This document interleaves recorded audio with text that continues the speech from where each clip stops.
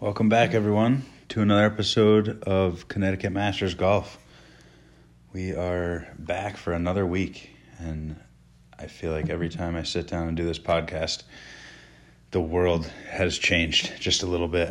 It seems like the corona is just ruining everything, worse and worse every week.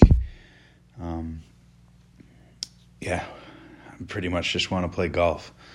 I know that's in the grand scheme of things, it's pretty selfish, but there's a lot of people out there that want to start swinging the sticks. We are, it would be next week. This is like the week eve of the Masters week. Next week would be Masters week, and they would start playing probably a little teasers on TV already by now, and we'd be hearing the music and seeing the azaleas and Magnolia Lane, and oh my God, it would be amazing. Really, really missing it. Hope everybody's staying safe out there. This episode was trying to get everybody together. It didn't work out. We will be doing it soon. I know I've been saying that I want to have guests. It's coming soon, sooner than later. Sorry to disappoint the folks that were, heard through the internet and leaks online that we were going to have guests. Just didn't work out. So this episode, I have a couple things with the PGA. Not really going to talk too much about the Masters because it's just kind of depressing at this point. We'll get into some of those things about the PGA, and then I'm just going to take you through a couple Connecticut golf courses. Some of my favorites, pretty much the ones that I played, and then I did some research and got through, I have 5 good golf courses, top rated, not only in Connecticut, but in the nation. Top ones that I really, after this all settles, I'd really like to get to. They're not too far away from where we are. They're in Connecticut. So, I was scrolling through some news. The PGA Tour just sent out to all the players that they are going to be giving them cash advances if they'd like, for the players that are ranked 1 to 150 in the FedEx standings right now. They're going to take the standings from March 8th, and you're going to be able to get 50% of your earnings from that spot up to $100,000. So what that means is basically so the 60th place finisher in the FedEx Cup last year, they made $150,000. Their bonus was $150,000. This is all based on just the FedEx bonuses. So $150,000 bonus. They would be able to get $75,000 from the PGA right now to pay expenses, whatever they need to do. It could help. I don't particularly feel horrible for professional golfers because a lot of them are making tons of money. I don't think Rory or Brooks or Ricky or any of those guys need $100,000. I think it's more, you have to think about the players like really outside of the 150 ranking that are struggling week to week, scrounging up money to try and pay for these things and keep their cards and all this stuff, and just had a baby and all, I'm sure a bunch of people will take the money and put it to good use. A lot of the higher end golfers will probably donate it to caddies or, people who have the disease that they know, and I'm sure it'll go to good use, but I just thought that was wild. They are going to have to pay it back though. Like if they end up finishing the season, it says that if they were given, say, the $75,000 and they didn't earn that, they only earned $60,000 for the rest of the year, which is very possible. everybody knows how golf is, so they'd have to pay that 10 grand back, which to me is, I mean, that'd suck. That would suck. But you got guys like Brendan Todd, who is high up on the FedEx standings right now. He won 2 in the wraparound season. He's 4th. So I would assume he would be able to get the full $100,000. The bonuses are crazy. First place gets $15 million. So, I mean, they're kind of getting screwed. But if you're at the top of the leaderboard right now, that usually means that you won a tournament and your bankroll is probably pretty good. But Brendan Todd, from here on out, say he takes $100,000, he had a couple good weeks. And now I think there's a chance that he couldn't make $75,000 or $100,000 for the rest of the year. Who knows how long the season's even going to be. So kind of sketchy if you're one of those guys. I know another one is Tom Hoagie. He's pretty up there, and obviously he's playing good golf, so he's making good money. But it's very, in the next breath, he could not make another $100,000 this year, just because it is so hard to play. There's a lot of guys. I think it's funny. I think Jordan Spieth, who is fine with money, but he's 110th. So I don't even know. He wouldn't even be able to get the full 100. I doubt. 50% of, I don't know what the 110th bonus is, but he probably wouldn't be getting that 100. But it's just funny. Dustin Johnson's the same way, but those guys don't have to worry too much about it. I mainly feel bad for the caddies that are with the struggling golfer. I mean, they're gonna have to go back to their jobs, their main jobs. It's gonna be interesting. Maybe some caddy jobs will open up, and your boy can go out and caddy. That'd be pretty sick. So that was interesting. Sad news. I saw that Davis Love III, in this crisis, his house just burned down to the ground, his Georgia home. Everybody made it out safe. Everybody is good. They didn't say what the cause was, but everybody's safe. They obviously lost their house, but I'm sure he's another one that's pretty okay with money, but sad to see. The other thing I wanted to talk about is all these lefty battles that the PGA Tour is having. Ricky Fowler and Justin Thomas, they did a whole 18-hole match, which was pretty sick to watch. Ricky is a better lefty golfer than I am, which is annoying. He's probably playing a much harder course. I'd probably go out there and shoot 130 at, and he's pumping off like a 94, putting like a absolute savage. He actually looks good. JT, shot a 104. So it's crazy how talented these guys are. But it kind of opened up. I know I saw Brooks was hitting like a 4-iron, 230 yards, something like that. Like drivers, 260. Speeds are like crazy. It's crazy how talented they are. I know if I were to shoot righty at a crap course, I'd know for sure I couldn't break 100. I might be able to do better than a couple other guys because I started out righty as a golfer back when I was younger, but I still don't think I could break 100. Probably couldn't break 120. It's crazy though. Ricky is legit. He could 100% beat me opposite-handed, and that's kind of sad to say. So I guess we'll get into some of my favorite courses in Connecticut. I think number one, I have to go with a couple private ones.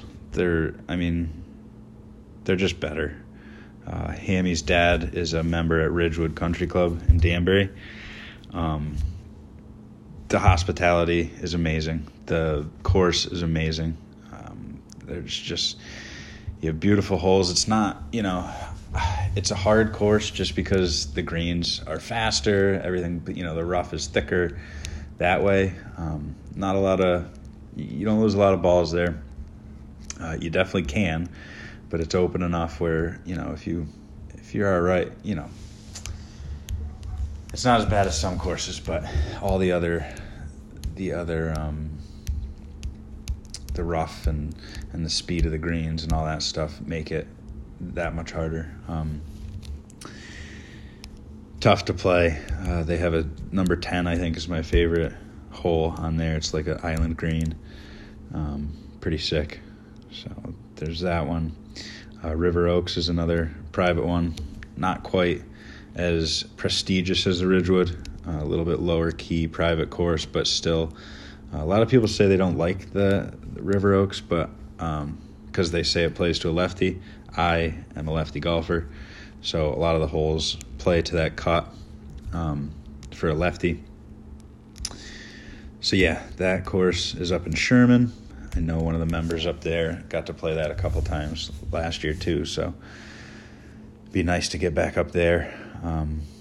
Who even knows what's happening now? I bet members are not paying because who knows what's going to happen. I mean, that's a really small, there's not too many members up there, and not that they're struggling, but it's a tough business when it's a small place like that.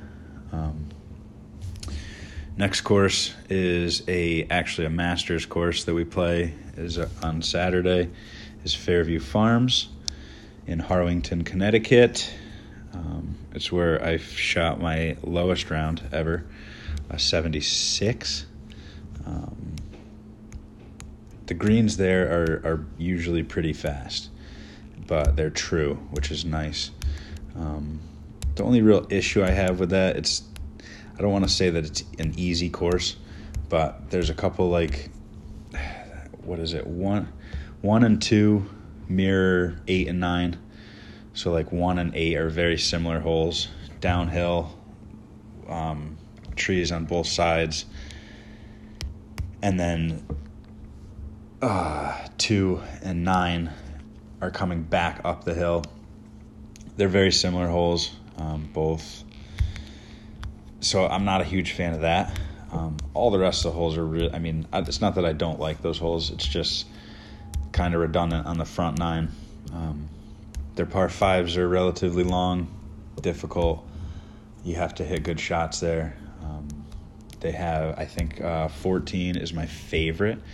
You can cut a corner and you got a chance to drive the green, which I've done a couple times, and it's very satisfying. Still never eagled it, but definitely a birdieable hole. Their par 3s are cool too. They have a couple real... the tee boxes are way elevated on 2 of them. So that makes it tough. But they're cool holes. You never really want to be the first to tee off on those ones, just so you can get your clubs right. Good course, though. Good Masters course. Tests everybody, and you got a putt, too. So next on the list is Oxford Greens in Oxford, Connecticut. We play a tournament up there. I usually play once a year, just at the tournament, but I haven't played my own ball there in a long time. We play a scramble, but I'm glad because Brett's with me, and he mashes, so he doesn't make it as long for me. I don't hit it quite as long as the rest of those guys. It's open. Not a lot of balls. I mean, you can miss, but you got to miss real bad, which, I do.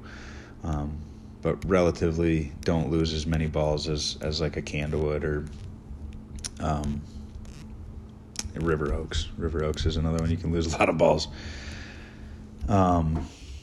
Next on the list is the next 2 I have are they got a lot of holes. Tunxus is in Farmington. They have 2 18 holes, the green and the white course, and then they have a red course that's 9 holes. Apparently the 9-hole course was built first as just like a family-oriented thing, and then they just grew, and now they have 45 holes of golf, which is pretty sick. Haven't played there a lot. When I did go up there, I think I've only been there twice. One time I shot pretty low. I had a chance to get under a sub 80 and didn't do it. I think I had to bogey the last hole. It was a long time ago, but I probably tripled. Cool course, though. I think we played the white, and I have played the green. I haven't gotten to the red yet, but don't know too much about it. I've only played them both once. So next is Lyman Orchards. They have the same setup. The Jones and the Players course. Robert Trent Jones designed one course, and Gary Player designed the other one. Then they have they call it the Apple 9. That's actually recently built, probably within the last 5 or 6 years. It's cool. If I was in the area, I'd probably golf there a lot more. It's a cool. Actually, Brian, I think, had one of his lowest rounds there when we were playing. He was just putting out of his absolute mind. Such a crazy day. But some of the views there, if you go in the fall, some of the foliage is just stupid. I mean, some of the tee boxes are so high up that you can just look across and see all the trees. And they actually have apple orchards. They sell a bunch of pies and shit. It's a really cool place if you haven't gotten there. So I did some research on some new courses that I want to try. This is no specific order, just 5 of the top. Like I just looked at reviews and what people had to say. There's a couple in Bloomfield. Wittenberry is a Pete Dye, who is a pretty prestigious architect. And they're actually open right now. A bunch of these courses are open. Really the only one that I haven't talked about that I think is Candlewood. They're still closed. But Wittenberry in Bloomfield, it's like 15 minutes from Hartford, I guess. 6,700 yards, par 70. I guess it mixes a links style with traditional New England tree line holes. The pictures look amazing. And I'm sure Pete Dye, I think, only has 5 courses, or was that Donald Ross? Yeah, never mind. Pete Dye might have more courses, but Wittenberry is definitely one that I'm going to try. The other one in Bloomfield is Gillette Ridge. This one, honestly, the pictures looked absolutely stunning. Arnold Palmer design, which is pretty sick. Streams, lakes, a lot of trees, it looked like. They actually, this course, this is probably on the top of my list. It just looks amazing. I'm looking at a picture right now, and it's just, everything looks awesome. It's the number 11 public course in New England, number 2 in Connecticut. So, it's got some pretty serious, wow.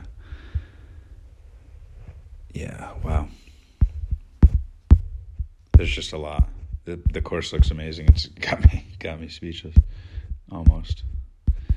Very cool. I know they hosted a LPGA Futures Tour, qualifier or something there, which was pretty sick. And then in 2012, they played a PGA qualifier for the Travelers there, which I thought is pretty cool. So it's pretty legit. I think that's going to be the first one that I talk about or go to.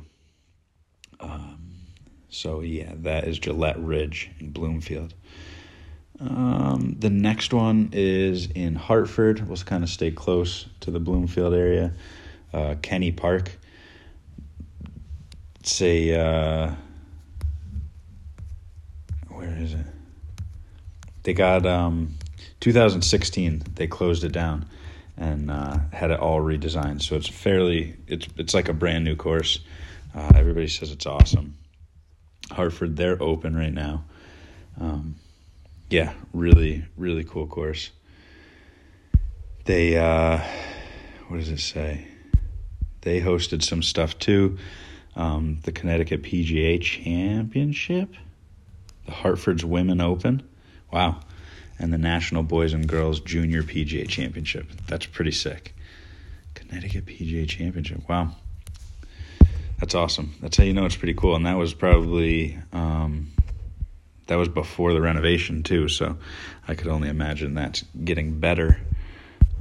The next one, so Kenny Park, Hartford. Next one is Hawks Landing, par 71, right off of exit 32. Short course, 5,300 yards from the whites. All these yardages I'm saying are from there. Those are the tees that I play. So yeah, pretty sick. There wasn't too much information on that, but some of the pictures, I mean, it looks nice. A lot of trees. You don't see a lot of water there, so that might be nice. If it's a short course with no water, I can get down with that. And the last one to round out the 5 is Shenecosset. I don't know if I'm saying that right, but this is a Donald Ross design. He's another one. I think you hear those names the most: Pete Dye, Donald Ross. It's pretty legit. It's right next to the Thames River and the Long Island Sound, and it's this is what I was saying before, one of 5 Donald Ross courses in Connecticut. They say that this is one of the best ones. I don't ever really see him making a bad one. Challenges you. So those 5 I'm definitely going to try and play this year if we are allowed to.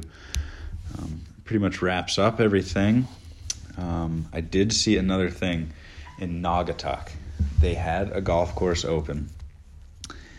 The Hop Brook Club, whatever. It got shut down by the mayor because people were congregating in the parking lot. Okay? Don't ruin this, people. Don't ruin golf courses being open for people that are taking this way more seriously than you. Just stay apart from each other. Don't talk after, Everybody's doing the whole happy hour online now, so just go home and do that. You got a golf course shut down when it didn't need to be. A lot of these courses are just enforcing no flag sticks, like I was talking about before, raising the cup, stuff like that. So just do that. Don't be stupid. When the golf course is open, keep them open. So we'll end with that. Everybody stay safe, and we'll see you next week. Later.